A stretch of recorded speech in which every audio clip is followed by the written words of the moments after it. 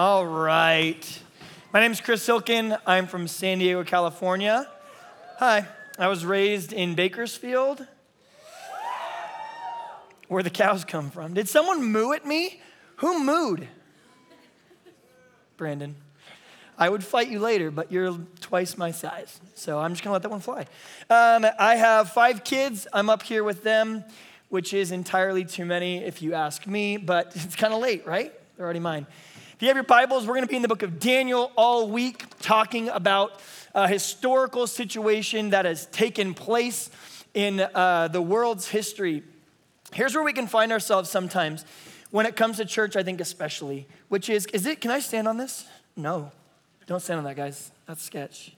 It is kind of fun though. It looks like a miniature skate park up here. Where we find ourselves is we can get really, especially in church. If you're like me, I grew up going to Hume Lake, and I have a couple of pet peeves in my life. I don't know if you've got pet peeves in your life. One of my pet peeves is like when you go to shake someone's hand, and instead of shaking your hand appropriately, they kind of put like a limp wrist in your hand. You know what I'm talking about? Do you know what I mean? What's your name? Noella. Noella? Yeah. Come here real quick. Just, if you guys sit in the front row, you're probably gonna get called on anything. So it's like this maneuver right here. It's called the dead fish handshake, okay? So when you go to give a nice, strong, masculine handshake, and then someone gives you like the Princess Peach, like kiss the royal ring, that's like a pet peeve. You can sit down, thank you. So that's like a pet peeve of mine. And we all have those different things. Like when people combine words together, it's called portmanteau. Like they say guesstimate. Those, I don't know why. Those words kind of, the word moist is irritating to me. But above all else, or ointment, that's fun to say, Francisco. But I'll tell you one that I think it's indicative for what we're talking about here, which is I hate with a passion for the world that we live in, whether you're 13, 14, 15, 16, 17, 18 years old in here, assuming you're a camper. Obviously, counselors are older than that, and pastors and everything. But I grew up in the church, and I feel like I was like 22 years old before someone told me the difficult things that Scripture had to offer. I feel like it was really late in my life. I feel like so often I was kind of coddled and protected and kind of nerf-balled about what this whole Jesus thing was about. Like if you open up the text of Scripture, like I'll give you an example. The story of David and Goliath. Y'all know that story? Even if you're not a church kid, you know the story of David and Goliath because we use it all the time euphemistically to say like, you're a David, I mean, you gotta go kill Goliath, right? It's like, go girl, you've got your own Goliaths. It's like, is your hair in a knot? That's your Goliath. You just comb it out.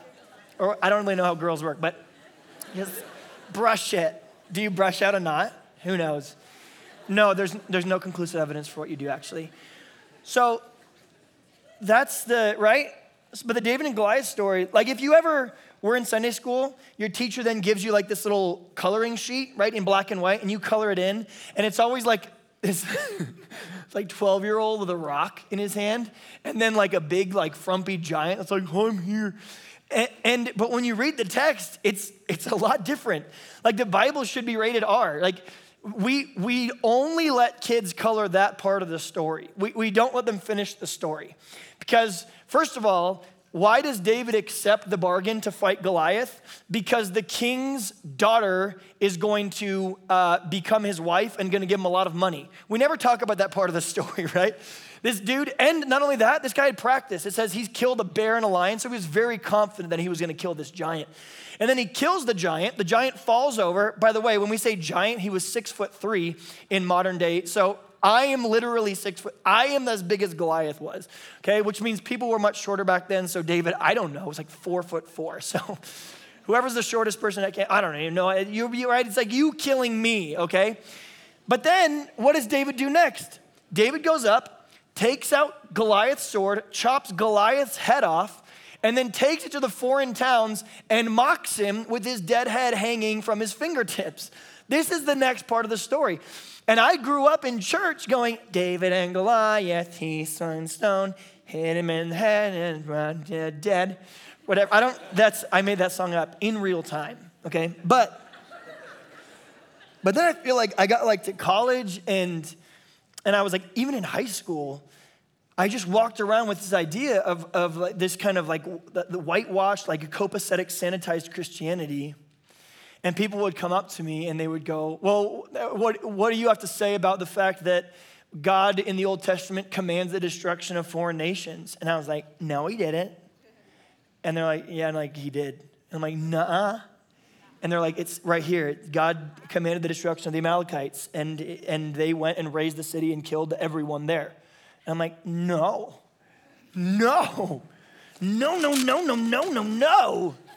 And this was like everything. It was like, hey, do you want to follow Jesus?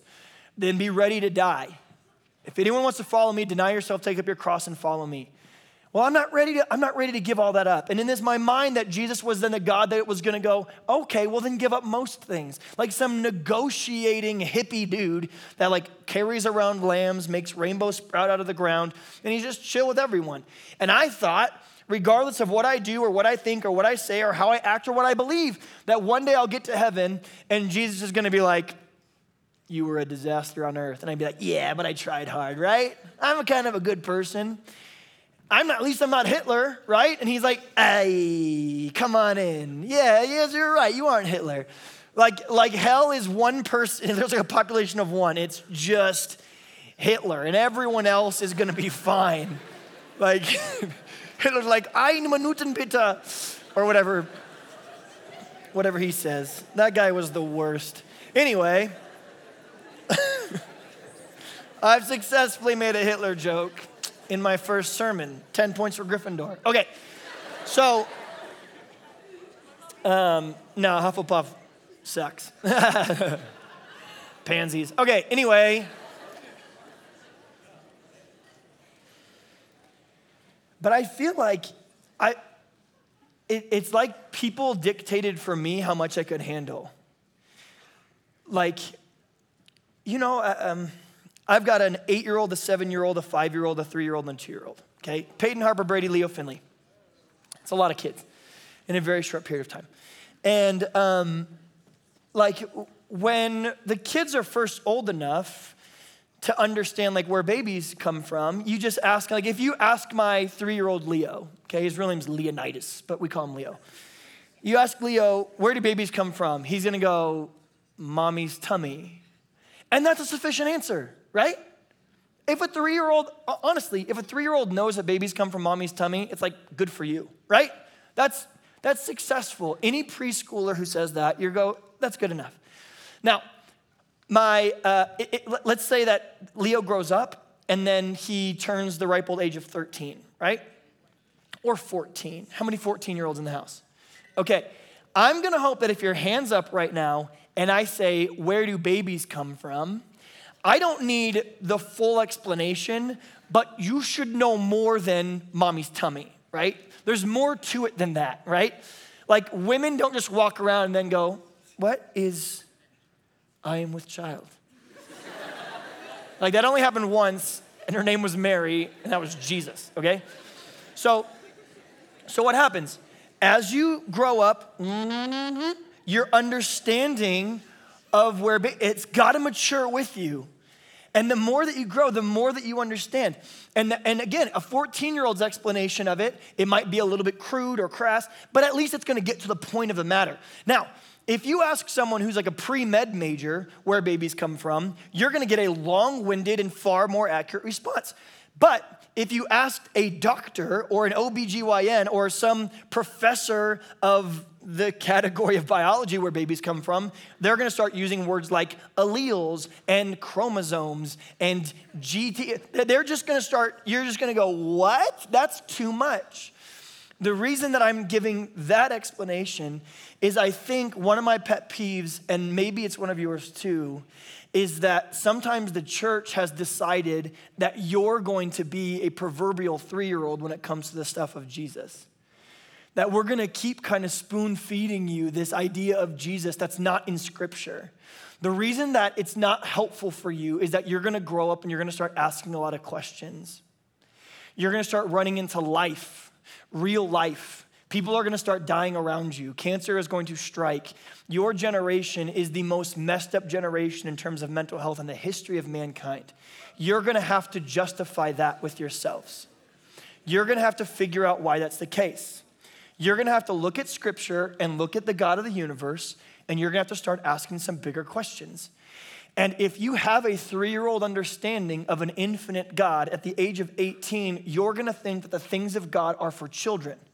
You're gonna think that faith is something that little kids do, but now you're too mature and grown up for it. This is where I was when I was your age. This is why when I was your age, I didn't believe in God. I didn't believe in the things of God. I didn't believe in the Bible. I thought that it was a bunch of misinformed people that just wanted some hope for after they die. Grandmas made it up so that they could think that they were gonna see grandpa again, but they weren't, because when you die, that's it. That's the end. Everything is done at that point. And I had to walk through what I'm sure a lot of you are walking through right now, which is, do I actually believe this? Do I actually understand who God is? Or have I been force-fed and spoon-fed this ideology over and over again? And maybe you've been to other camps before, or other systems or other programs. Maybe you're not a church kid. Maybe you're new to the Jesus conversation. Maybe you would identify as an atheist or agnostic, or you might believe that there is a God, but you don't think that people should actually worship him because you hate him, because he's awful, because you can't stand the way that Christians act around you. My point is that my hope is that when you're in this space, particularly when we're having a time of discussion together, when I'm teaching, that all those things are appropriate and that that's okay. And that God's not afraid of your doubts or your fears or your cynicism or your concerns or your critiques of him. He's not concerned about those things. But also that you would, like we talked about earlier, allow your understanding of God to mature with what the scripture actually says, rather than this cultural expectation of who Jesus is that's been fed to you from everyone you've ever met. Not everyone likens themselves a medical doctor, but everyone you've ever met likens themselves a theologian. Everyone you've ever met has an opinion about God, even if they've never opened the book. Everyone that you've ever met thinks something about Jesus, and yet if we polled this room, I'll bet less than 2% of you have actually read the story of Jesus in its entirety. I could ask you questions about who he is, and you wouldn't be able to answer him, but you have an emotional response when I say the word Jesus, and it might be loving, it might be hateful, it might be disenfranchised, it might be bigoted. I don't know what it is. But what I am, the commitment I want to make to you that I'm hoping you make for me back is my commitment to you is I'm going to talk to you like the adults that you are. I'm going to say the difficult things of the scriptures. I'm going to present Jesus to you accurately, and it's going to offend you. I'm going to talk to you about what the Bible says. It shouldn't be rated G or PG. The coloring sheets, if you just did page-by-page coloring sheets, you would have to censor about half of them, right? There's whole books of the Bible that people can't read until certain ages in other cultures. It is bananas. But I am going to present to you, my hope is, through the power of the Holy Spirit, that you would get an accurate understanding as adults of the story of Jesus, and that you would respond appropriately. That you would get who God is, uncensored, unfiltered, talk to you like adults, difficult things. You will get offended at some point. But my aim and my objective, like a doctor, is to give you an accurate diagnosis of where you are through the power of the community around you, your youth pastors, your counselors, that you would accurately see yourself the way that God sees you. Not the way that your neighbor does, not the way that your mom does, not the way that culture does, but that there's only one true opinion in the whole universe that matters, and it's, what does God think about you? A great theologian once said, when you hear the word God, the first thing that comes to your mind is the most telling thing about who you are. When you hear the word God, what comes to your mind in that moment is perhaps the most important thing about any human being that's ever lived. What is God to you? Think about it.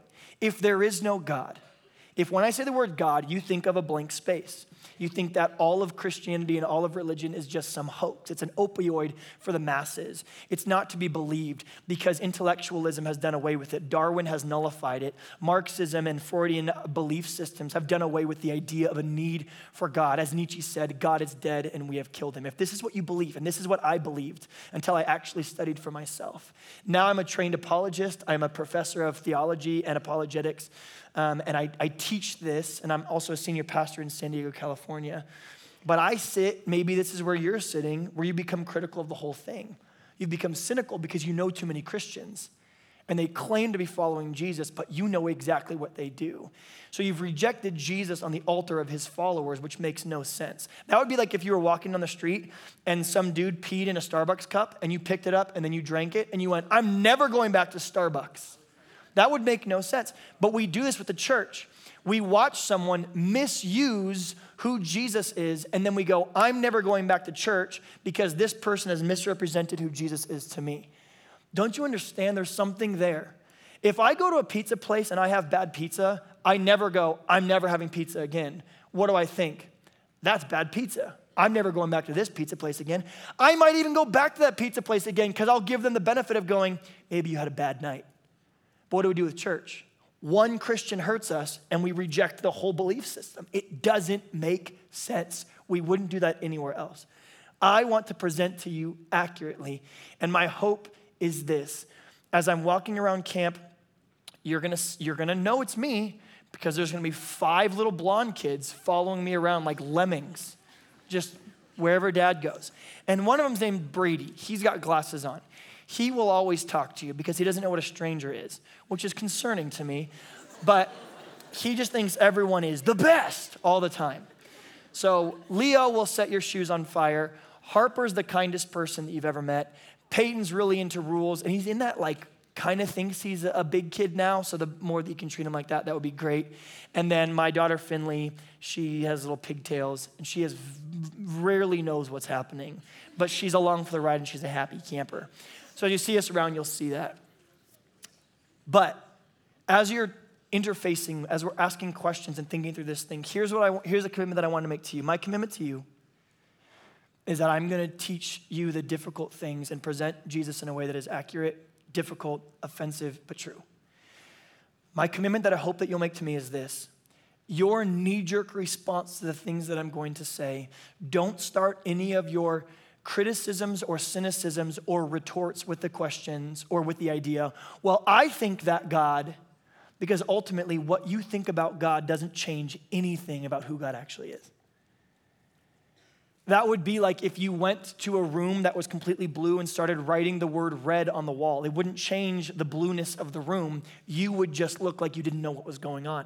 My question and response that I'm going to ask you is that as you hear these things, you wouldn't resort back to what we do naturally, which is, well, what do I think, as if I'm the God of the universe?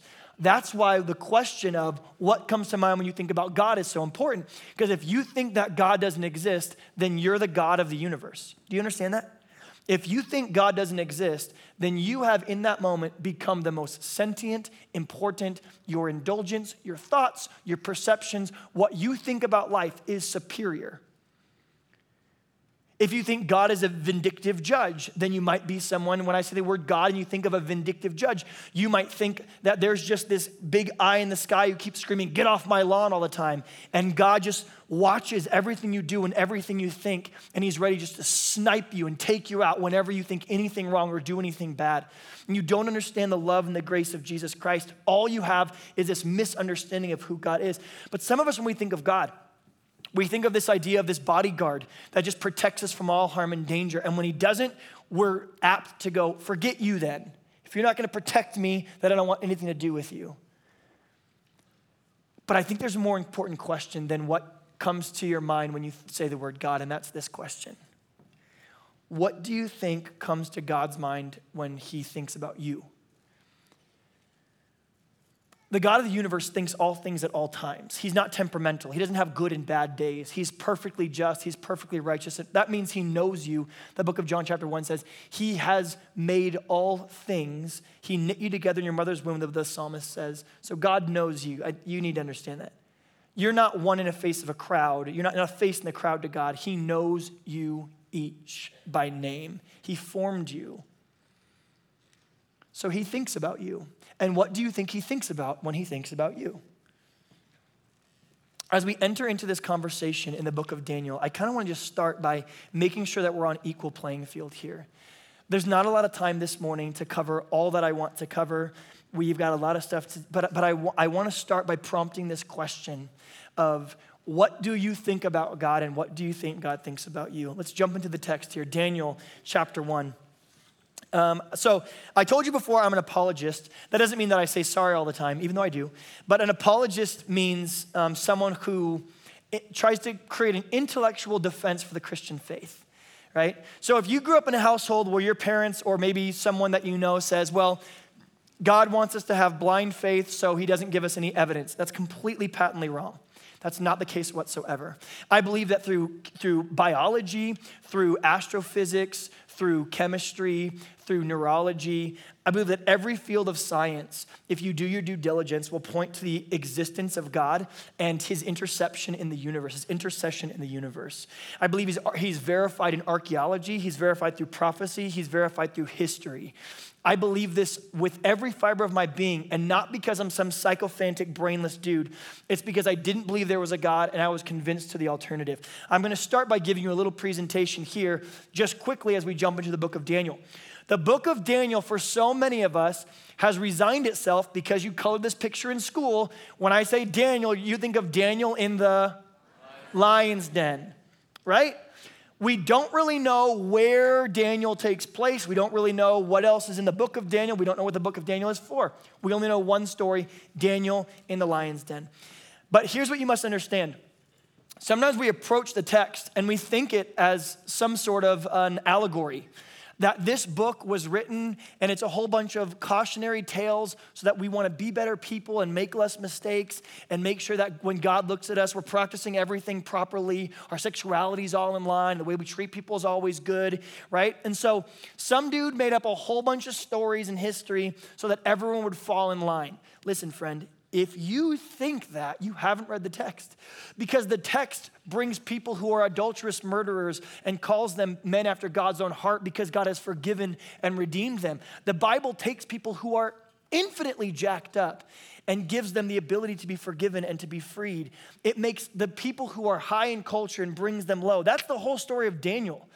Kings and rulers and principalities and those who cover and govern the world are made into madmen, and people who are beasts and wild, and those peasants who are disenfranchised, who have been enslaved, become those who God shows favor to. It's a book about the sovereignty of God who rules all things. That's why he's called the King of Kings and the Lord of Lords. You got a king? God's their king. You got a Lord? God's their Lord. You got a president? God's their king. He rules all. He sees all. Nothing has ever happened that doesn't cross God's desk first, including the book of Daniel. But do not think that this is a story that God told us to make us. This is actual history. In fact, let me read you an article really quick. And I'm going to read you the article before I tell you who wrote it. Okay, here's what it says. Here's the title.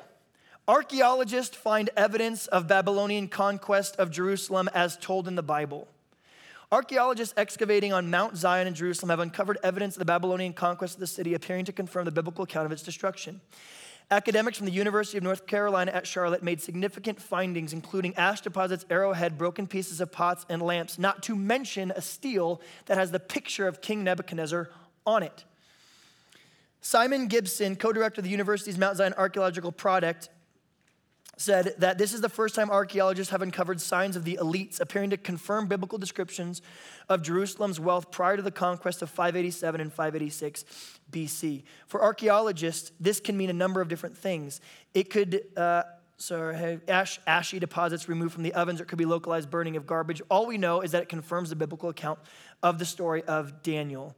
The team noted that the recovered arrowheads, known as Scythian arrowheads, are fairly commonplace, and now we know that these should all be dated to the same time as the siege of the Babylonians. This evidence points to the historical conquest of the city of Babylon by the only major destruction we have in Jerusalem, 587 to 586 BC.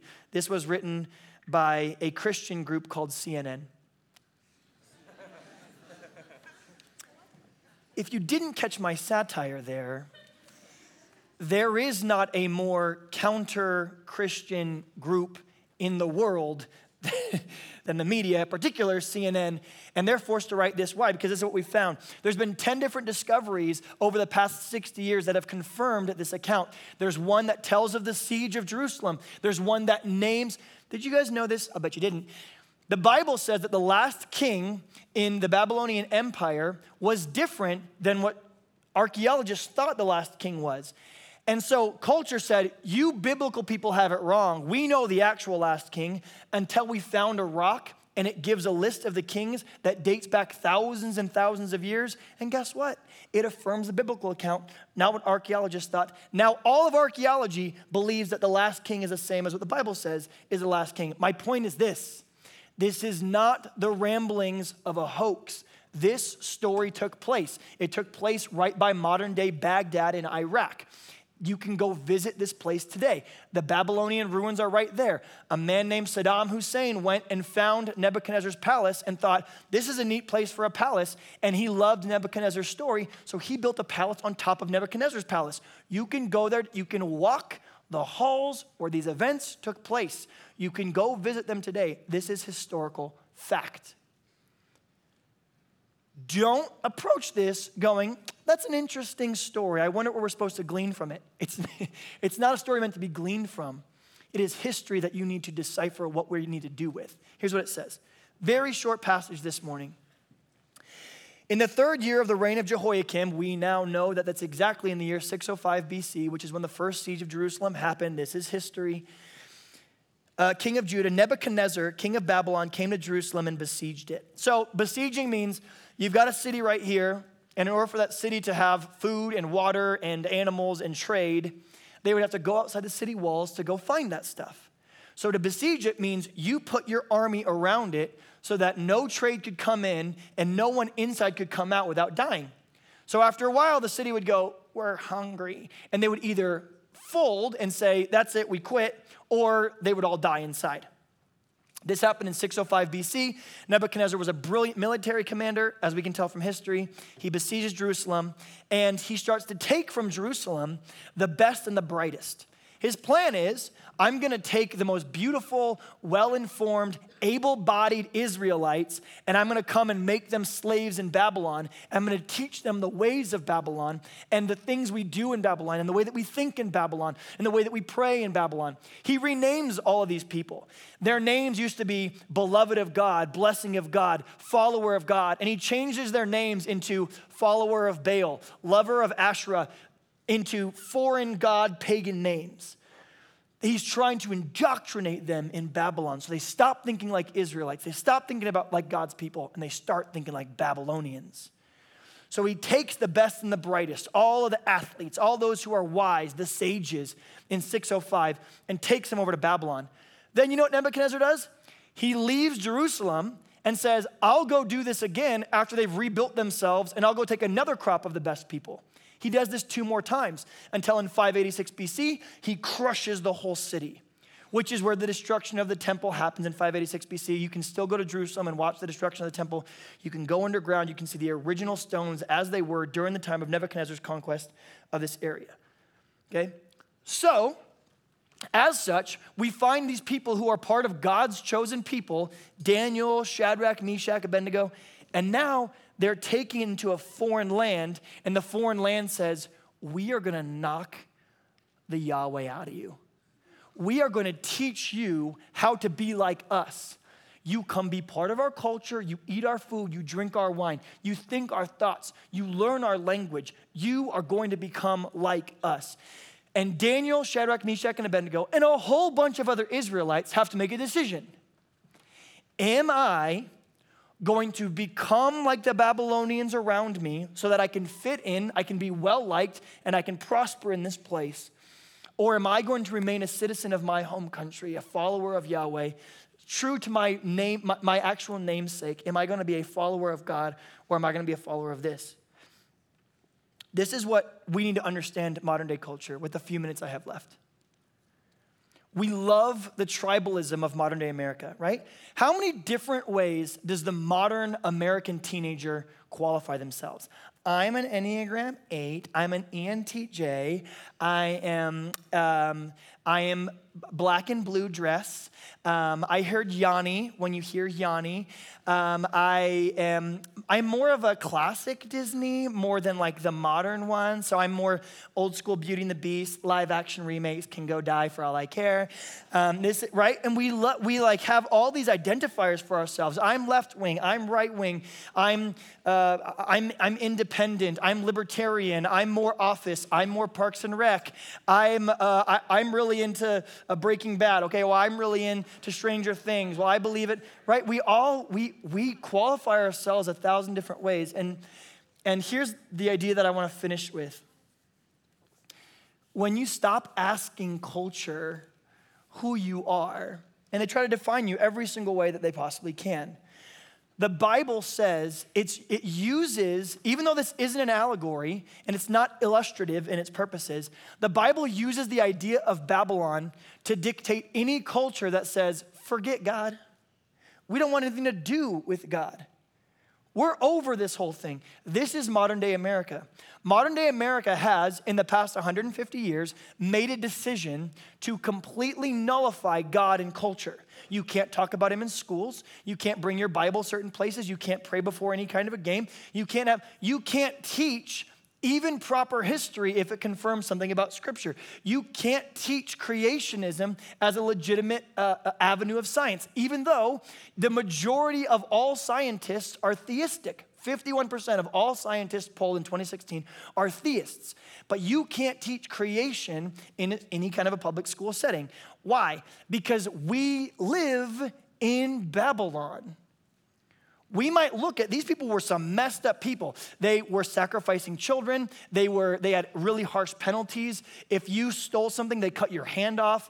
They readily, if you were too weak, they would use you for the sex trade. They would take advantage of you. You had no individual rights. Women were used, abused, and thrown out. They were commodities to be traded amongst. This is what Babylon is. What is modern day America? It is not any different. The sanctity of life, the value of human individual persons, the idea that you have to qualify your own identity and you have to justify your existence. Think about it this way. In the last 20 years, as we've progressed more sexually, we've progressed more in terms of technology, we've gotten rid of God in all of our different statutes. We can now say we are a post-Christian nation. We don't think in a Judeo-Christian mindset anymore. Whatever you think is right for you. There's no such thing as absolute truth except for the absolute truth that there is no absolute truth. Everything is subjective. Whatever you think is right. You think you're a frog? Do you really believe it? Then you're a frog. You really think you're this? You really believe it? Then you're this. We have nullified truth in our culture completely. And so what would we expect? Here was the promise. If we can get rid of God, we'll finally be free. If we can throw off the chains of religion, we'll get to be humans again. We'll get to do what we want, when we want, with who we want, with no repercussions. We'll get to think how we want. We'll get to practice sexuality how we want. We'll get to do whatever we want to do. It's going to be great. Let me tell you how the experiment is going. Just in the last 20 years, with the explosion of social media and the movement of our ability to be whoever we want, nullified of God, as Christianity globally is growing, but in America it's shrinking. What's happening to American adolescents? What is the current state of your people? Here's what it is.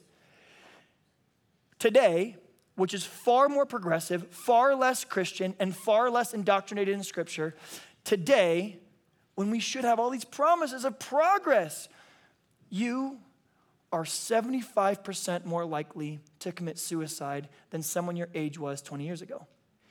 You are 3 times more likely to have mental illness. You are 4 times more likely to struggle with anxiety and depression. You are infinitely more likely to struggle with some sort of gender dysphoria than people were 20 years ago. And it's not because these things are just starting to show up or we're starting to talk about them. Culture is changing. It's morphing. It's getting different. And we keep on the same track. Well, the more we get rid of God, the better things are going to be. The experiment has failed. You have to be willing to call what's happening in our culture for what's happening in our culture. You can't. It's white noise. You walk around in your schools, you walk around in culture, you listen to the slogans, you watch the commercials, and it's just white noise, right? I use white noise at night so that I don't have to hear my kids every single noise that they make all the time, right? You just got to go. Is there a dog barking outside? I don't know. Because I have muted it by just consistently consuming the white noise. Friend, let me tell you something. This is the status of a modern day teenager, high school student in America. You have been so freaking deceived. by the white noise of culture that just wants to go, don't worry, man, you're good. Just keep doing your thing. It's all good. But you don't even ask the big questions of life. Are you a good person?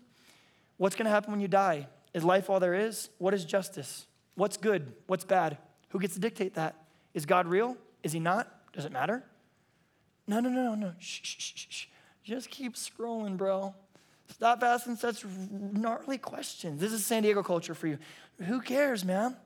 Just like whatever, surf and stuff. And here's the danger. The danger is you're going to go to sleep and not be paying attention to the white noise of culture. You're going to wake up, and you're going to be 72, and you're going to die, and you'll never have faced the difficult questions of life that God wants you to participate in, and that's the beauty of Hume Lake. The beauty of Hume Lake Christian camps is it cuts through the white noise of culture, and it says, are you ready to have a real conversation about the things in life that actually matter? And you might think to yourself, I'm only here because someone dropped out last minute. I'm only here because my mom made me. I'm only here because my friend dragged me here. That's not why you're here. God is sovereign over the book of Daniel. He's sovereign over the Babylonian kings. He's sovereign over everything that happens there, and you're not here by mistake. You're here because one day you're going to die and meet God face to face. You've got a divine appointment with the king who oversees all things. And on that day, there's only two groups of people. There's not 48 qualifiers and 67 identifiers. There's only two. Are you a follower of Jesus, a child of the Most High God, or are you an enemy of Jesus? There's no third direction. There's no Switzerland. There's no neutral party in God's kingdom. There are only two. The book of Romans makes this very clear. Romans 3:10, Romans 3:23, Romans 5:17, Romans 5:23. There are only two parties on that last day. Those who Jesus will look at and say, come in, my child. I know you and you are mine. And those that Jesus will say, who are you? Away from me, evildoer, and face destruction. This is the difficult thing of Scripture. But if you think that you can have no opinion on the God issue and you're going to be good because you weren't Hitler, I've got a news flash for you. That's not the way the text gives us permission to think. So as we dive into the story of Daniel and a man who lived in a world that was culturally opposed to God, I want you to insert yourselves into the story because make no mistake, you live in Babylon. The question is, are you going to become Babylonian? Are you already Babylonian? And do you have any interest with joining the kingdom of Jesus, the kingdom of God, the only real, true way of living? That's the question we're going to face this week. Would you pray with me? God, as we enter into your text, as we enter into these stories, verified by history, archaeology, and the evidence of truth, we know that you're not a God who's afraid of our doubts, our fears, our concerns, our trivial questions, whatever it might be. We know that when you look on this room, you don't just see a blanket of faces and a room full of people, but you know us individually. You know what each of us is struggling with, what each of us is growing in. There's something, we are Babylonian or we are in your kingdom. There's no third direction. We are either your child or we are your enemy. And God, my hope would be that you'd at least clarify that for us so that if we decide, you know what, I want to be an enemy of God, at least we would know where we stand. At least we would be able to intellectually come to that conclusion rather than just sit in the white noise of culture and never have any conclusion about who you are. May this be a week of honesty, of truth, and for sure, fun and enjoyment and community. But God, may we do real business with you to understand where do we stand in this grand scheme of Babylon. In your name we pray. Amen.